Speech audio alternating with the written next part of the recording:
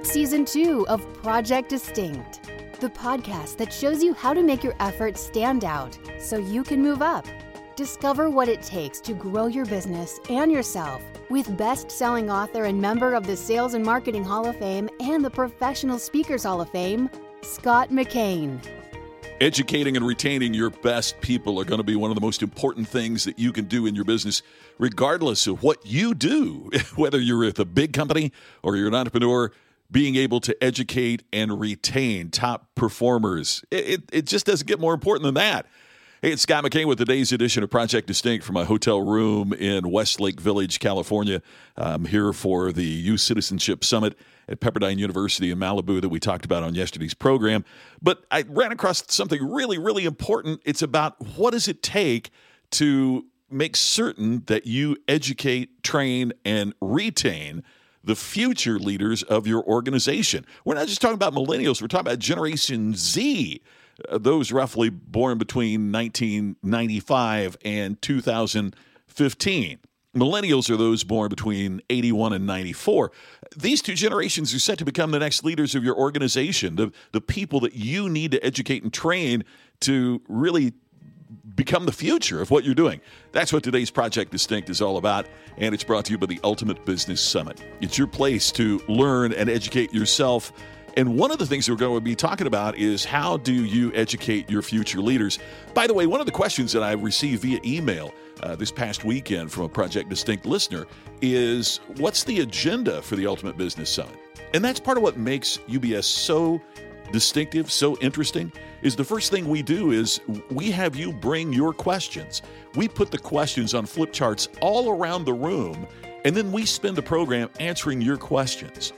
Rather than you coming in to hear us recite our keynote speeches or to pontificate on what we think we know, we want to answer your questions. So the agenda is totally driven by the participants.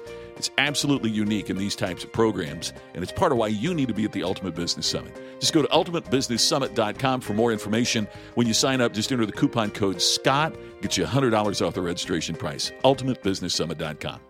So what do you do to help educate Gen Z? I mean, the oldest members of Gen Z, they're already 24 years old in the workforce. Millennials are there right now. They were born as early as 1981. So what do we do to make certain that we've educated them in a manner that gets them excited about the future that they have with our respective organizations? And number one on the list, according to an article from L&D Daily Advisor by Kelly Creighton entitled The 5 Best Practices for Training the World's Future Leaders, it's at iddailyadvisor.blr.com. And she says the number one thing is to focus on developing their soft skills. Quote, working professionals from younger generations are more likely going to be more familiar with technology and hard skills associated with those technologies compared to older generations in the workplace. But if they're going to be effective leaders, they need to focus the most on their communication skills, conflict resolution skills, and so forth. I agree with that, but I want to add a little bit to that. It goes with what we've talked about previously here on Project Distinct, in that many business leaders got their MBAs learning what EBITDA is and how to read balance sheets and P&L statements, but they haven't learned effective coaching skills and communication skills.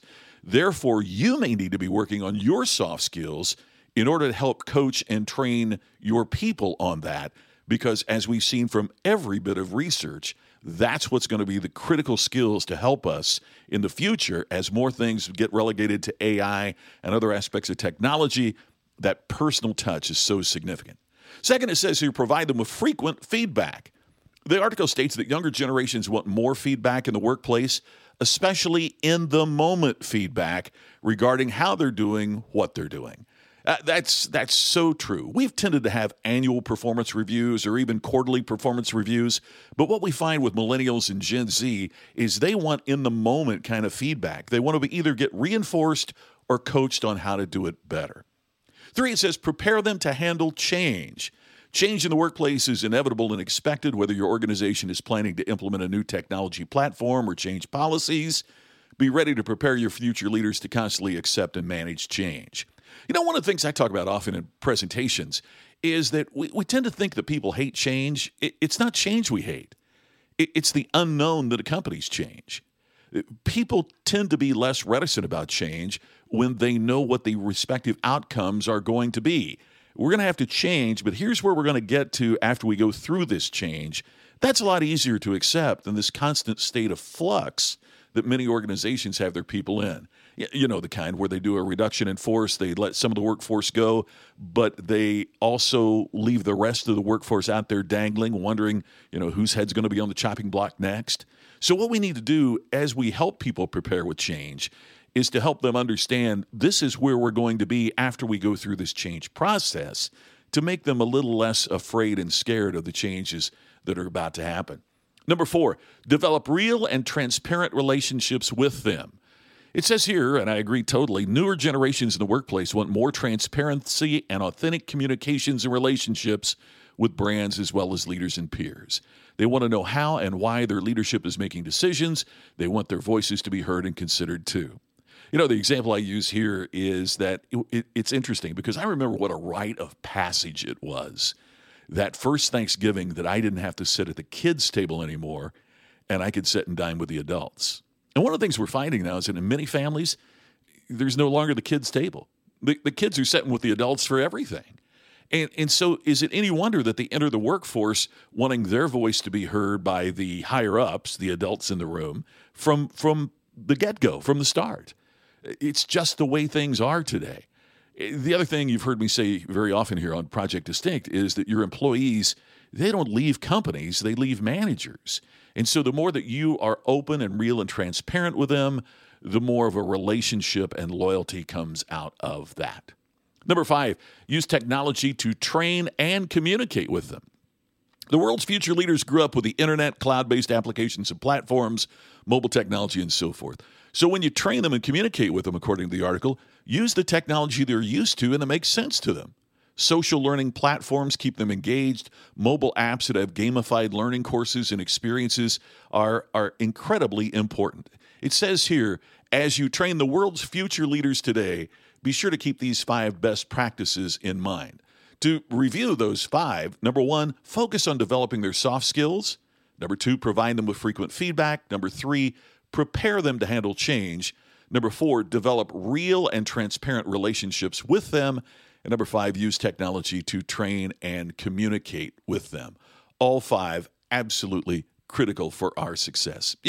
It's very interesting. If somebody walked out of your company and took a laptop and kept it, right? If they took a company-owned laptop with them, there'd be an investigation, and you'd try to figure out how to get it back, and you might even involve the police in it because they'd stolen their property. But yet, for some reason, we'll let an employee walk who has relationships with our customers that have been built over years, and we think we can just hire somebody to replace them, and they just walk out with emotional capital with our customers. They walk out with intellectual capital. I'm not talking about intellectual property. I'm talking about the intellectual capital of what they've learned about our customers, what they've learned about our business. And we don't seek to maximize many times on the investment we've made in our people.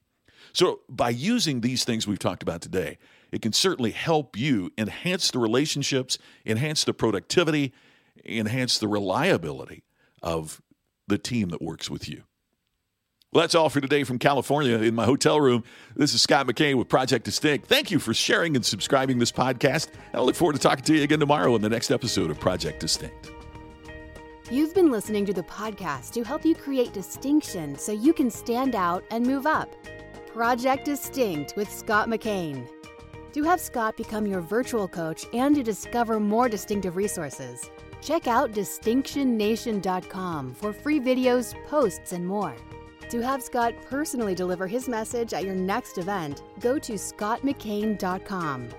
Please share today's message on social media and make sure to subscribe to Project Distinct on your favorite podcast app. We will see you tomorrow with another episode of Project Distinct.